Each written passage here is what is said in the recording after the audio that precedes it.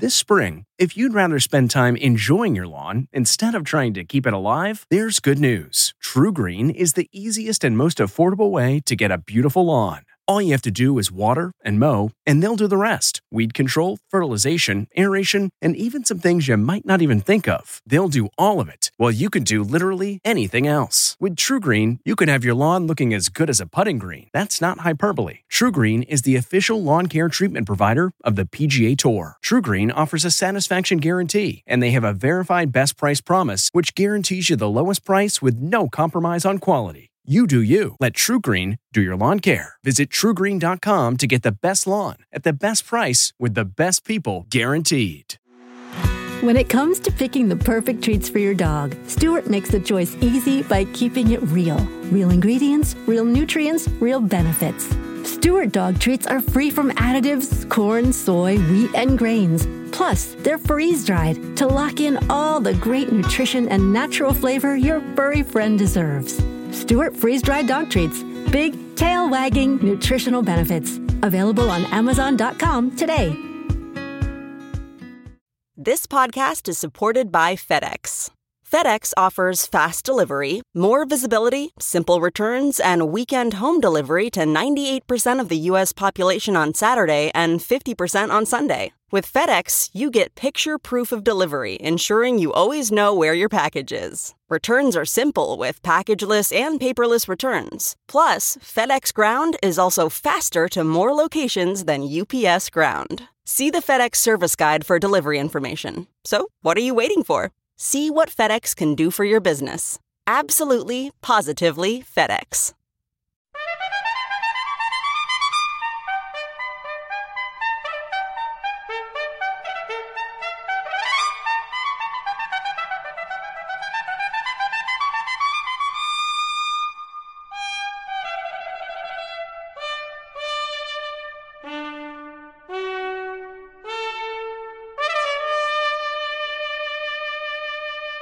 Good morning. Jane Pauley is off today. I'm Lee Cowan, and this is Sunday Morning. We're in uncharted waters this holiday season. Our gatherings are a mix of celebration and social distancing. So we thought we'd offer you a portrait of us, a photo album of humans of the world, taken by a photographer driven by one very powerful idea. Then, for the record, we're going to visit with Jose Feliciano, the singer-songwriter behind what's become a classic Christmas song. He'll be talking with Kela Fasane. Feliz Navidad. Feliz Navidad. The Christmas classic Feliz Navidad is turning 50 and turning up everywhere. What does the song mean now? That there is a part of being Latin that we all can share. It's a song that everybody can enjoy. Feliz Navidad. Later on Sunday morning, singer-songwriter Jose Feliciano. We're taking some time out this morning with Denzel Washington, the Oscar-winning actor behind a star-studded new movie about a pioneering figure in American music. He's in conversation with Tracy Smith. Crazy as I can be. Ma Rainey's Black Bottom is a play that became a movie with lots of Oscar buzz. And the film's producer says the world could use both. Was there something in you that said this shouldn't just be for people who can pay to go see it on Broadway? I'd like to say that. Can I steal yeah, that? Sure. Now? Denzel and Ma Rainey coming up this Sunday morning.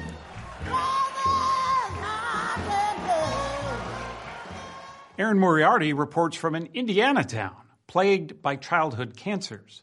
Mark Phillips wonders how TV's The Crown is playing with the real British royals. Steve Hartman catches up with his favorite Secret Santa.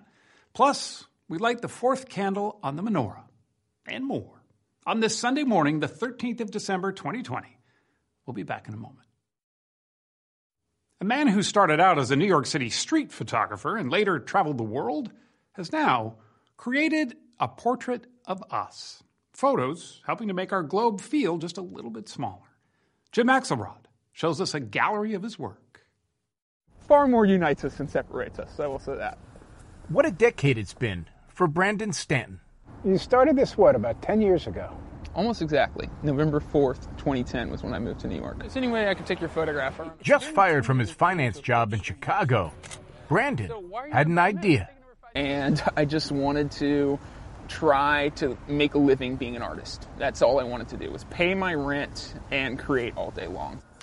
Timed perfectly with the rise of social media, his blog, Humans of New York, shared his experiences with New Yorkers he'd approach on the street. Hey, how are you guys? And asked to take their picture. I might photograph you while you're thinking, too. Pairing the snapshot with the subject's own words, often describing a struggle, he elevated random encounters into something of an art form. What would you say your greatest struggle is right now? What surprised you about Molly as you've gotten to know her better? It wasn't necessarily the photography itself that was interesting people. It was meeting a stranger. His fearlessness let us get to know the widow mourning her husband, a blue-collar worker wishing he'd gone to college, a young woman reeling from a breakup with her fiancé. When you sit down there with somebody on the street, even if you're a stranger and they don't know who you are, and you go to that place, you've seen a part of them that nobody else has seen before, and it's extremely powerful. God, you guys look great. As the Facebook world of carefully curated images was taking hold, here was a hunt for the honest and unscripted. Everyone's worried about their brand, and we're obsessed with the glossy and the celebrity.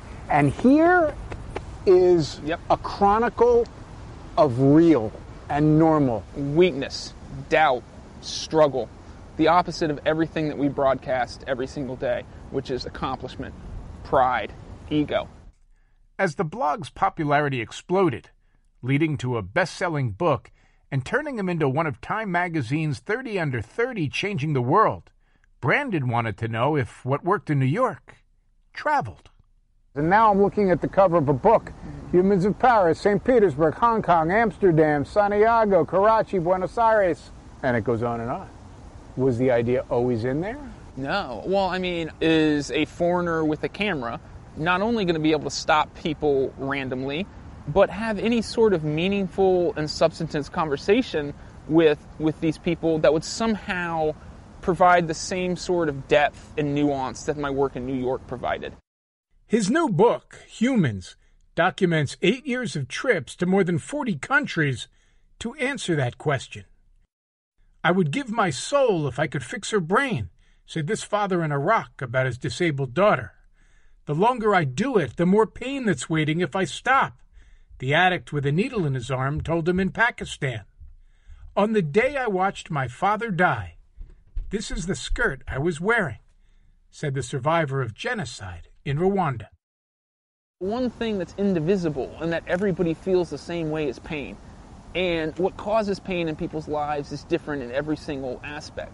But if you're looking across the world at somebody in a village in Africa who just lost their mother, and they are expressing that in a very real and authentic way, I don't care how different the details are. The pain is the same, and you can feel it and you connect with that person. Wherever he is, Brandon Stanton's work rests on a foundation of connection. He looked at my outfit and he said, I like it. And then he goes, can I interview you?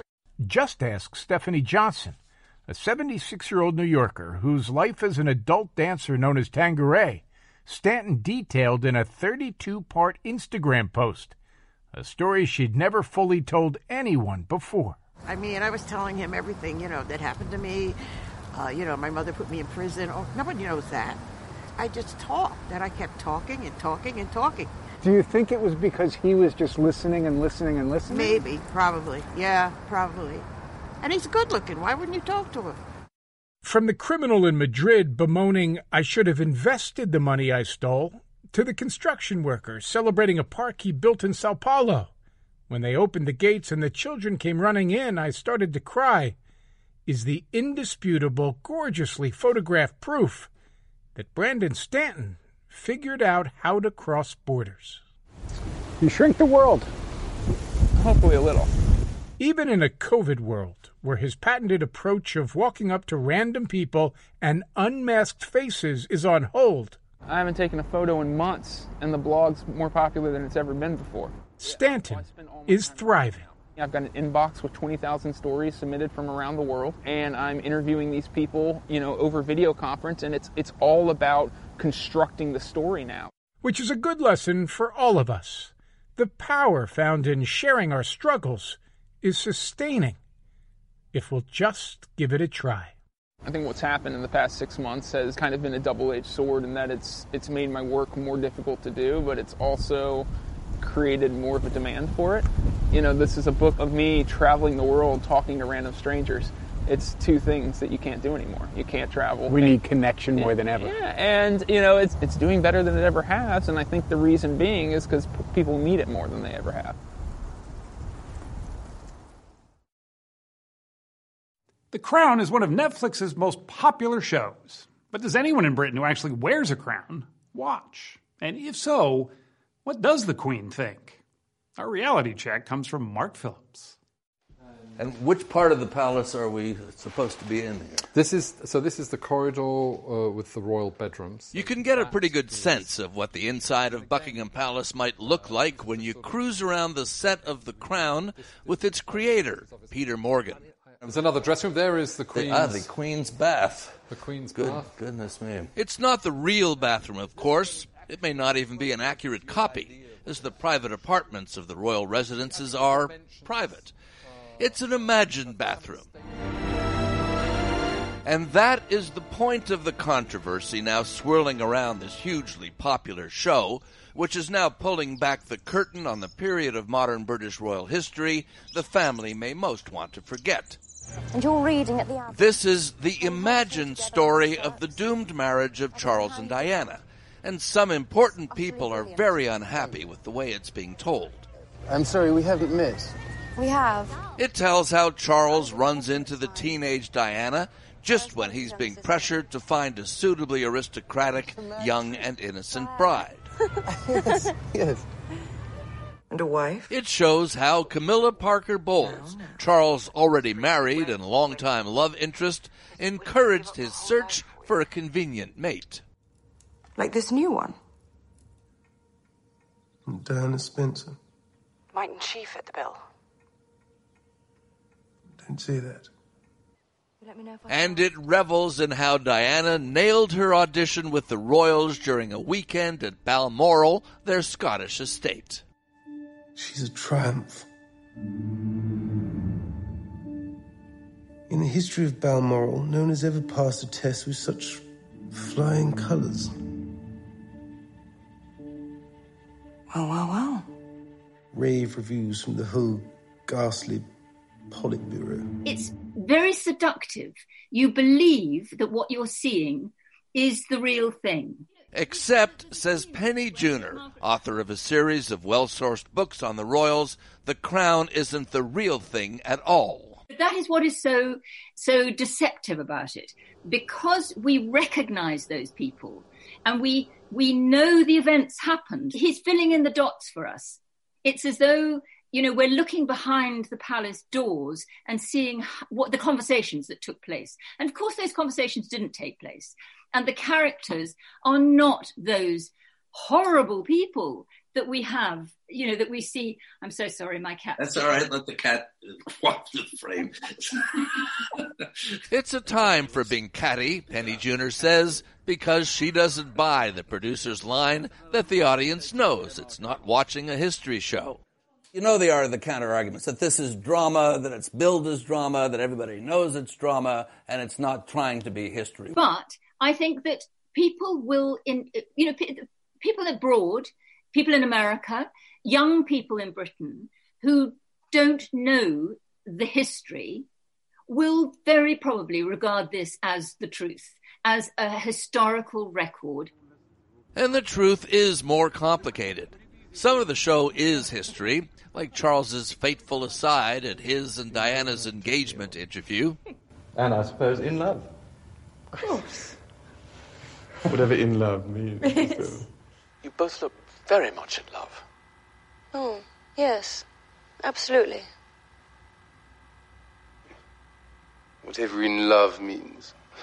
Diana is painted as a victim, and Charles and Camilla are painted as villains. They were all victims. Diana, yes, was a victim, but not of the marriage. She was a victim of her terribly unhappy childhood. Charles was a victim of his childhood and his situation, unable to marry a woman he loved.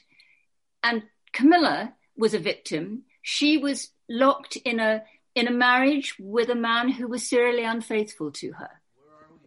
It so happens our visit to the Crown set with Peter Morgan took place while this series was being filmed, and when questions about royal sensitivities were already being asked.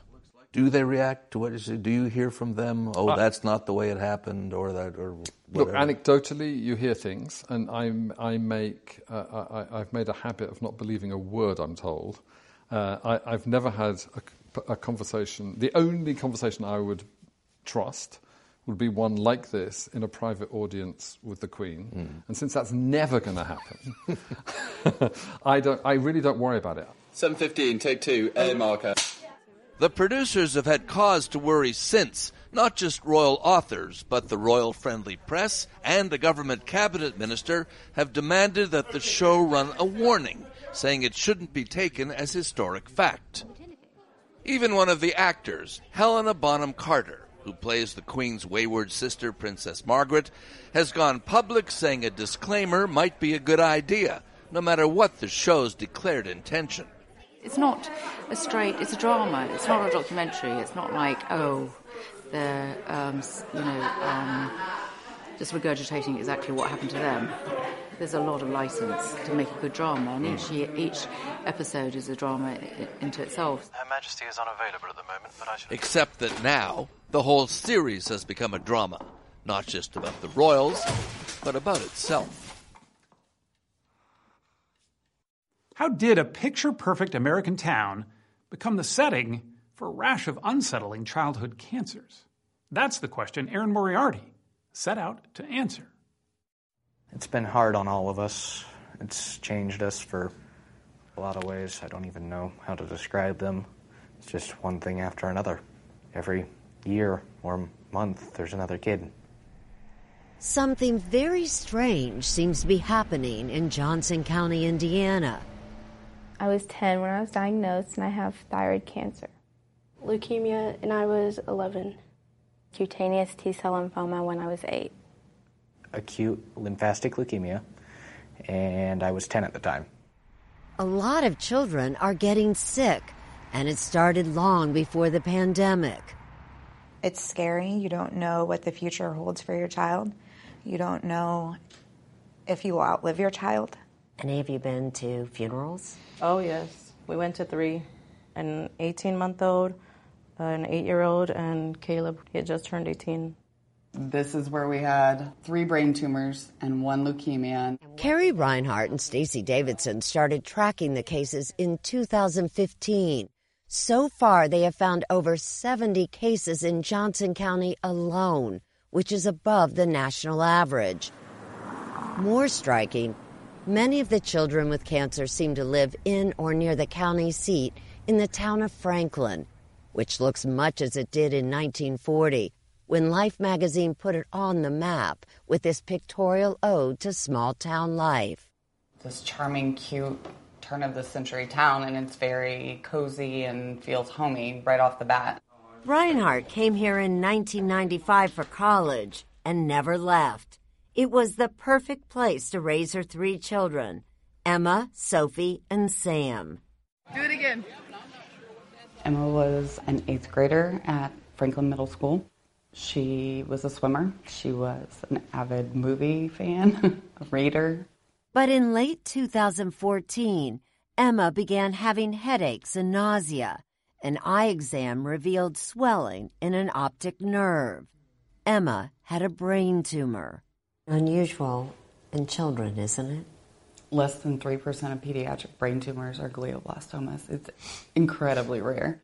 Stacey Davidson didn't live in Franklin, but her 10-year-old stepson Zane did. The same year Emma got sick, Zane complained of leg pain and went in for blood tests. Zane was diagnosed with leukemia. When the doctor came in, Zane's question was, why did I get this? Why me? And the doctor said, just bad luck. But Davidson and Reinhart began to wonder, what are the odds of so much bad luck? When parents went in search for a cause, this 15-acre commercial site on the north side of town became an obvious suspect. More than 30 years ago, after chemicals were dumped and leaked here, the EPA did order a cleanup, but something along the way went wrong, terribly wrong. The EPA dropped the ball. Their job is to protect the common good, the environmental health of the common people. More than 35 years ago, environmental engineer John Mundell was part of an independent team that discovered contamination in the soil and the groundwater here. The site had a long history of manufacturing, first by Bendix, then by Amphenol. Most alarming, the presence of two chemicals, trichloroethylene, or TCE, and tetrachloroethylene, PCE, both used as degreasers in electronics manufacturing and by dry cleaners, and both known as carcinogens. How bad was the contamination back in 1984? Very significant levels in the groundwater, enough that we knew from there that some kind of active remediation would be necessary to bring the site back to usable condition. Even after the EPA required a cleanup, it took more than 10 years for a system called a pump and treat, which cleans contaminated groundwater of toxins, to be installed. The EPA declined an on-camera interview, but in an email stated it took no further action because based on agency standards at the time, contamination levels in groundwater did not present an unacceptable risk. The groundwater makes a plume and it migrates. But that decision, says John Mundell, allowed dangerous volatile chemicals to move off-site along the sewer lines and into the neighborhood. What makes this also insidious is the fact that when this water containing the chemicals comes down here, how it gets into the home is through vapor. It's not really the water, it's the vapor comes up. That's correct. It goes unnoticed. And so, and that can happen, and it has happened over decades. This is where the pump and treat is. This is where I lived. Many of the sick children, says Carrie Reinhart, live within a half mile of the former Amphenol site. I drove by that pump and treat probably 1 million times in the 20 years I lived in Franklin. No clue what it was. Looks like a little shed. I mean, there's nothing that makes you think, oh, this is a contaminated site. Be careful. With the numbers of sick children seemingly on the rise, Reinhart and Davidson became alarmed by a paper trail of documents showing ongoing problems with the cleanup. I am doing everything in my power to support these agencies. Early on, they asked for help from Franklin's mayor, the state's environmental agency, and the federal EPA. We were hopeful that the agencies would take heed and take notice and say, okay, we'll take it from here. Okay, we got this. We're gonna move fast. We're gonna figure it out.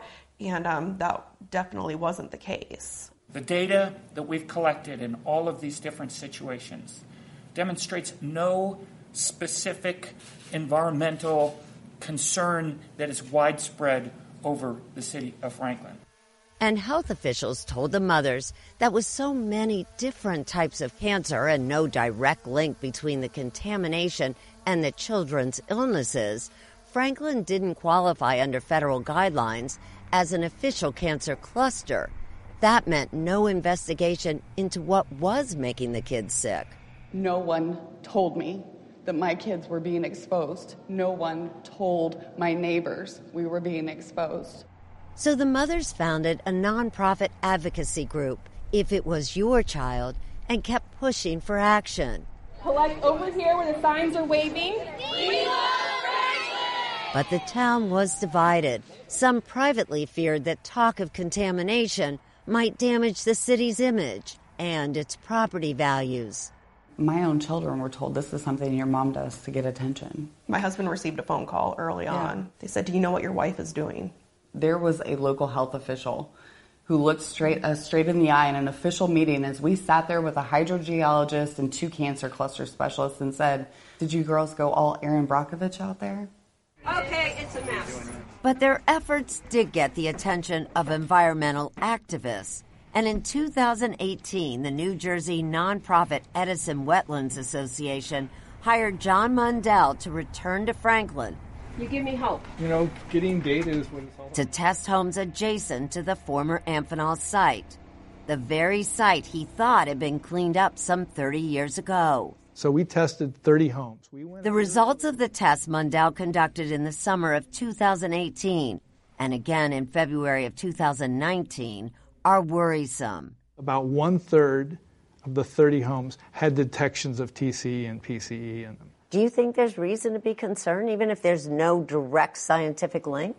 Absolutely, because the levels that we are looking at are compared to a level that the EPA says can cause a concern. You would not want people to be exposed for long periods of time to the things that we found. The EPA has finally orchestrated a new cleanup in Franklin, starting with the sewer system leading away from the contaminated site. In the email to CBS News, officials admit that the off-site levels exceed the current vapor intrusion protective standards. Amphenol has agreed to investigate and pay for any further cleanup. But as for Carrie Reinhardt's daughter, Emma, the tumor in her brain couldn't be treated. What was the prognosis? What did they tell you? I never asked. I didn't have to. Glios are relentless. Hi. In December 2014, Indiana's Make-A-Wish Foundation granted Emma's lifelong wish to visit Paris. There's a great big picture. There's this great picture of him sitting there eating these crepes, high as a kite on her painkillers probably, and just so happy. Just so happy. It was by far the most spectacular way you could... you couldn't dream up a better way to spend the last few days of your kid's life, because it was everything she wanted and more. 3 days after they got home, Emma died. Other Franklin kids were more fortunate. We have talked about it before, and we just understand what each other went through. Stacy Davidson's stepson, Zane, has been cancer-free since 2017. And you feel great? Feel great for now. When you say that, so do you always feel like it's hanging over your head? I don't feel it is so much, but it's always a thought in my mind. Athena for 2.5 years, and Carly for almost 9 years.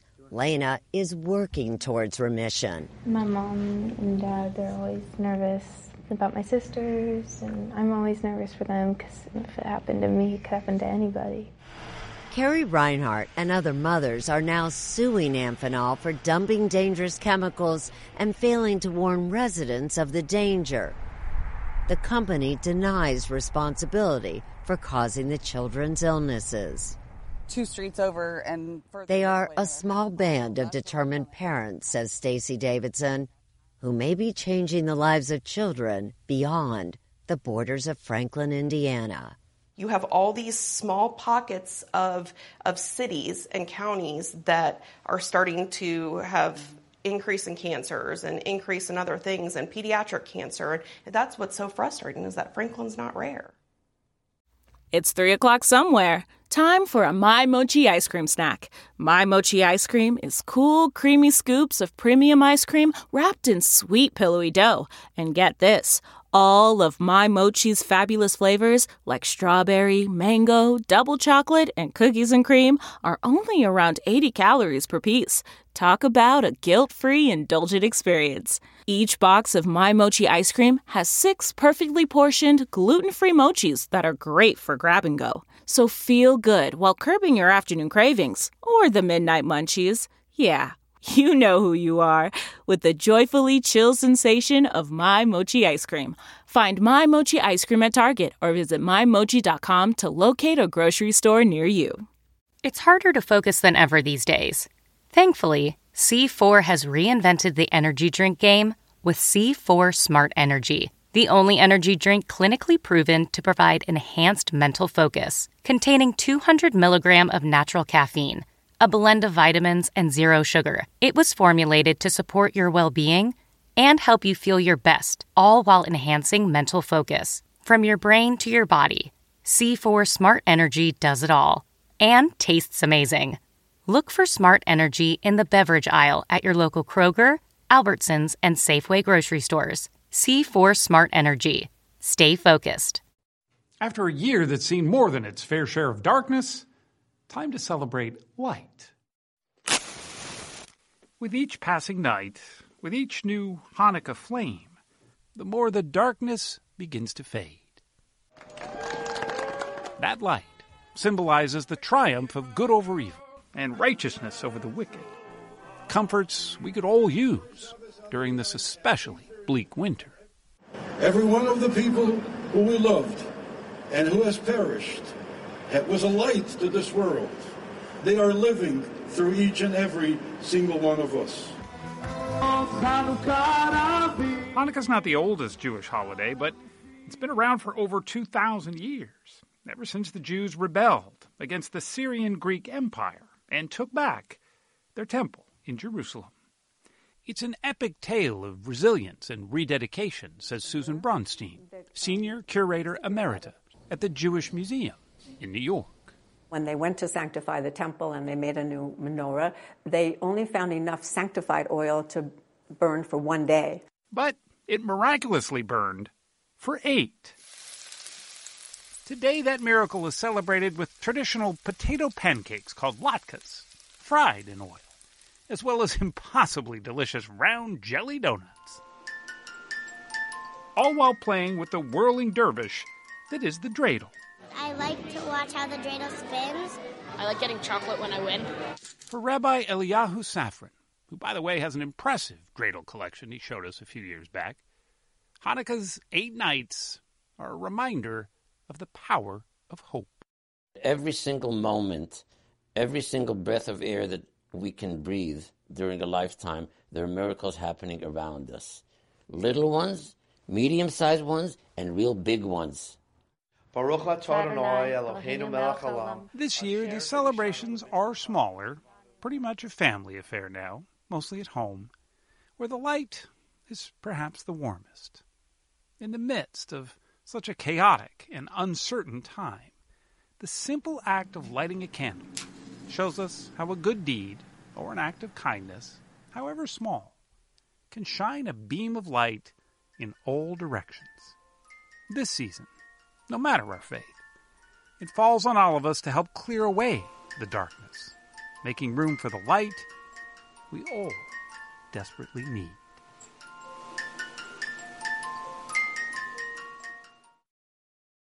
Denzel Washington recently took time out from starring in movies to produce a few, based on a series of plays. His latest offering, the story of an early giant of the blues. He's in conversation this morning with Tracy Smith. My bell rang this morning, didn't know which way to go. Before Billy, before Ella, there was Ma. My bell rang this morning. This is Ma Rainey's Black Bottom, a new Netflix film inspired by the true life story of the blues legend. I'm on my way. And, like Ma herself, the movie is big, bawdy, and, spoiler alert, the music alone is worth the price of admission. Hey, Daddy! The story is one of talent, marred by tragedy. But it's also one of those rare times when the story behind the scenes is just as compelling and every bit as tragic. So, you're always messing with somebody. You stay out of my way about what I do and say. I'm my own person. Just let me alone. Ma Rainey's Black Bottom is the film adaptation of an August Wilson play, one of 10 plays in his American Century cycle. Wilson wrote a play for each decade of the 20th century, each one a mirror of the black experience at the time, like Ma Rainey, set in the 20s, The Piano Lesson in the 30s, and his Pulitzer Prize-winning Fences in the 1950s. You ain't been around here all day on a Saturday, ain't none of your chores done. Now you come telling me you done quit your job? Now, Oscar winner Denzel Washington, who directed and starred in the movie version of Fences, is bringing all 10 of Wilson's Century Cycle plays to the big screen as a producer. Was there something in you that said people need to see this? This shouldn't just be for people who can pay to go see it on Broadway. I'd like to say that. Can I steal Yeah, that? sure. It's not just for people. I was saying to myself, just the other day, it's funny you say that. I was sitting there with my wife and, this is not just for... No, I'm glad to be able to do that. I would think that this might seem a little overwhelming. I mean, this could take your entire life to do this. No, what's left for me to do professionally? This is perfect. It's not hard. It's a joy. It's an opportunity. It's a privilege to shepherd this material. Pressure's not on me. Pressure's on the filmmakers. I can blame them. I know, you're right. I knew it. When I got there, they began. At first, Viola Davis, who won a Tony and an Oscar for her work in Fences, didn't think she could sing well enough to play Ma Rainey. But as with any August Wilson play, They don't care nothing about me. The true power is in the spoken word. All they want is my voice. I think that he captures our humor as Black people. He captures our humor, our vulnerability, our tragedies, our trauma, and he humanizes us, and he allows us to talk. White folk don't understand about the blues. They hear it come out, but they don't know how it got there. They don't understand that that's life's way of talking. August Wilson, who died of cancer 15 years ago at age 60, was a master of language who could capture the soul of human emotion in just a sentence or two. I'll tell you something, Irvin, and you can go up there and you can tell Sturdivant, too. What you all say don't count with me, you understand? Ma, listen to her heart. Ma, listen to the voice inside her. That's what count with Ma. How would you describe August Wilson? Oh, my gosh. Power, courage, magnificence. Wilson's widow, Constanza Romero, remembers him as a genius who could, at times, be a handful to live with. What was it like being married to essentially a Shakespeare? Well, it wasn't always easy. You know, I think that Mrs. Shakespeare didn't have the best time. You know, it's living with somebody who is always working, always had ideas. He always wanted to talk about them. He would drink tons of coffee and his brain was just, ticking and going at 100 miles an hour. Everything about you has blessed this experience. So thank you so much. Tony-winning director George C. Wolfe says interpreting Wilson's work for the screen was a bit intimidating. Just this one song. What say, boys? Damn what the band say. You're supposed to have my Coca-Cola. You knew that. What was the biggest risk taking this on for you? It's a brilliant piece and a celebrated work. If I did it badly or we did it badly, everybody would go, you did it badly.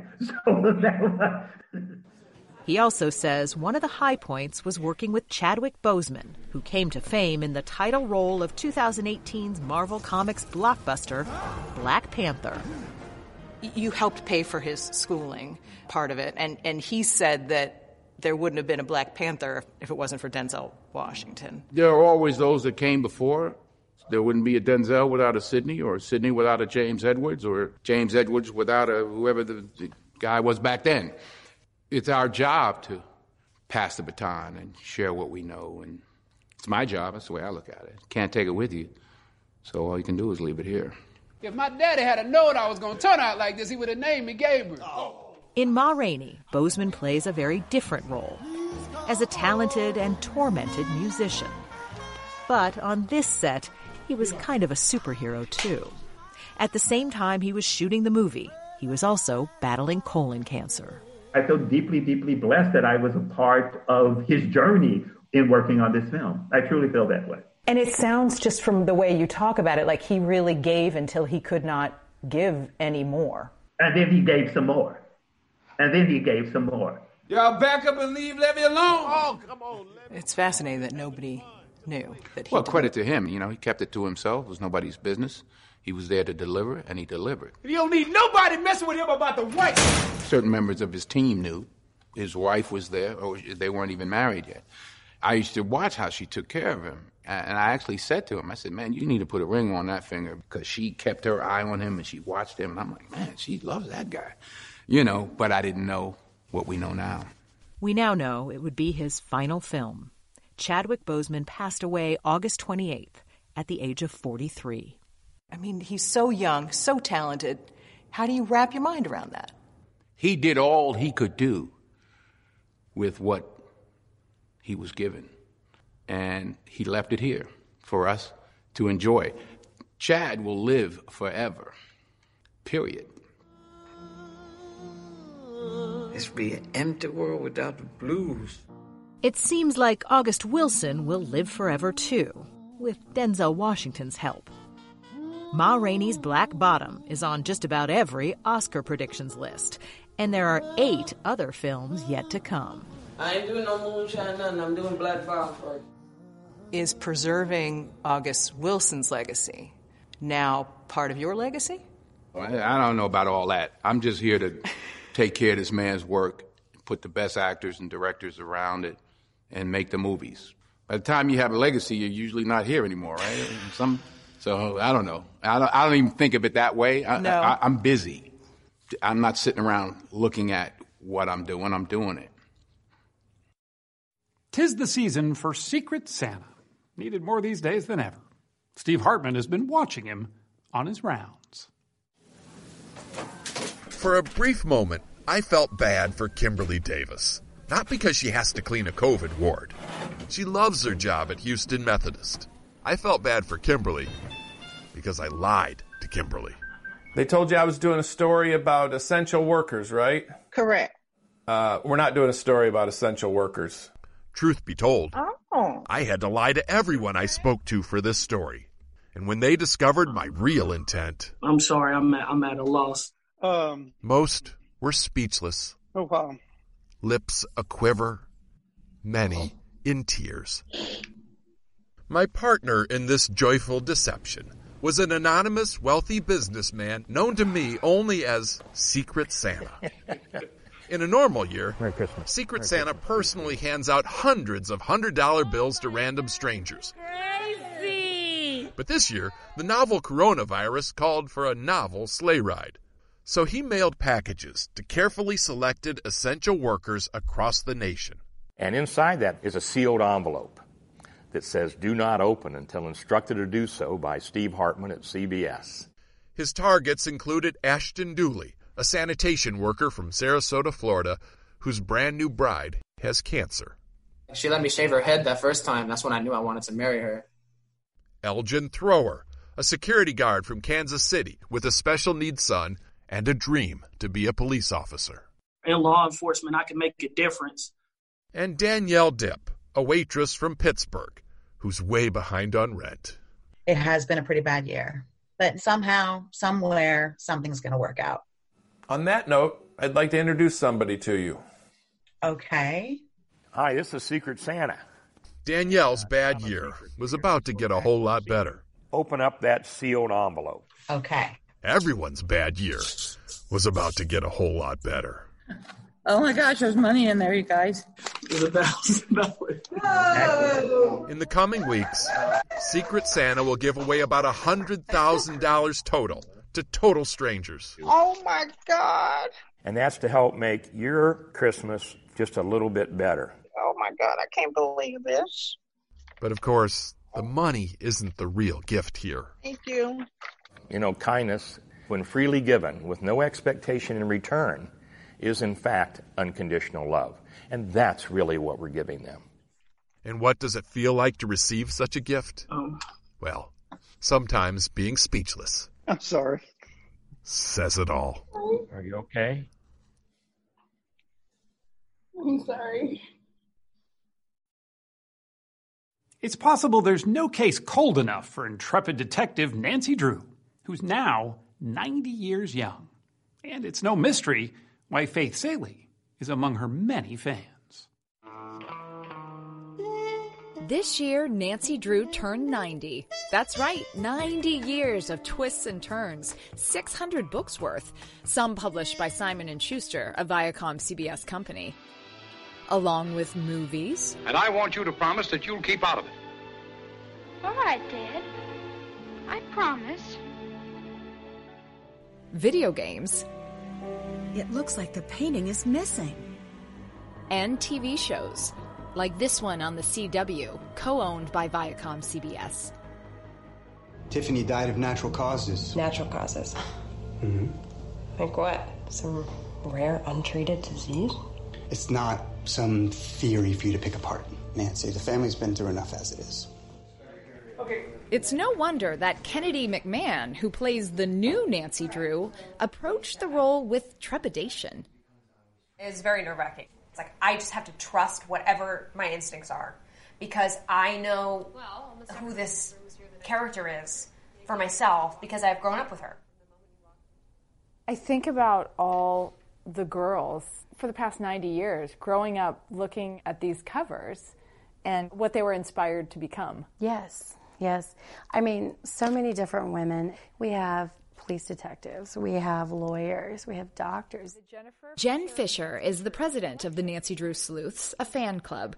She says Nancy has always been ahead of her time. Very sophisticated for an 18-year-old. You know, that was what was so appealing, I think, because Nancy would often best the local police force and solve cases they couldn't solve. The Girl Gumshoe breezed into print in 1930.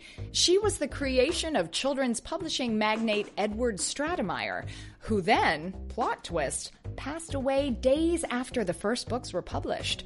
So, who then, you might wonder, is Carolyn Keene? There have been numerous ghostwriters, men and women, over the years that have written under that pseudonym. Fisher says there were ghostwriters, and then there was Mildred Benson.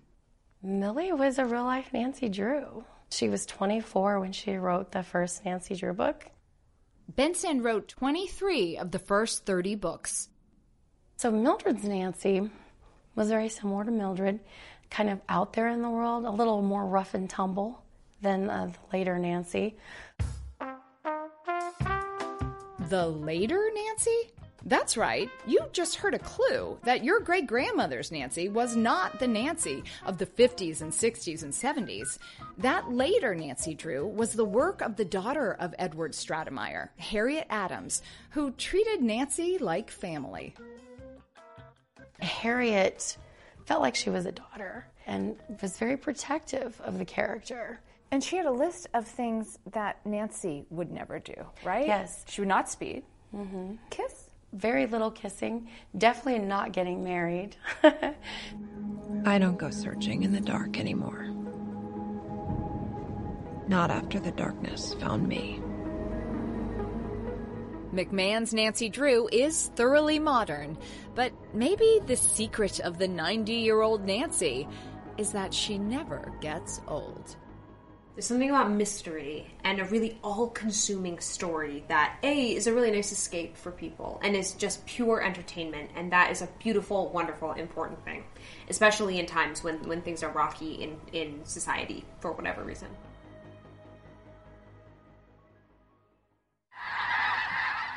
We leave you this Sunday morning at Lake Byron in South Dakota, where 'tis the season for geese to migrate south.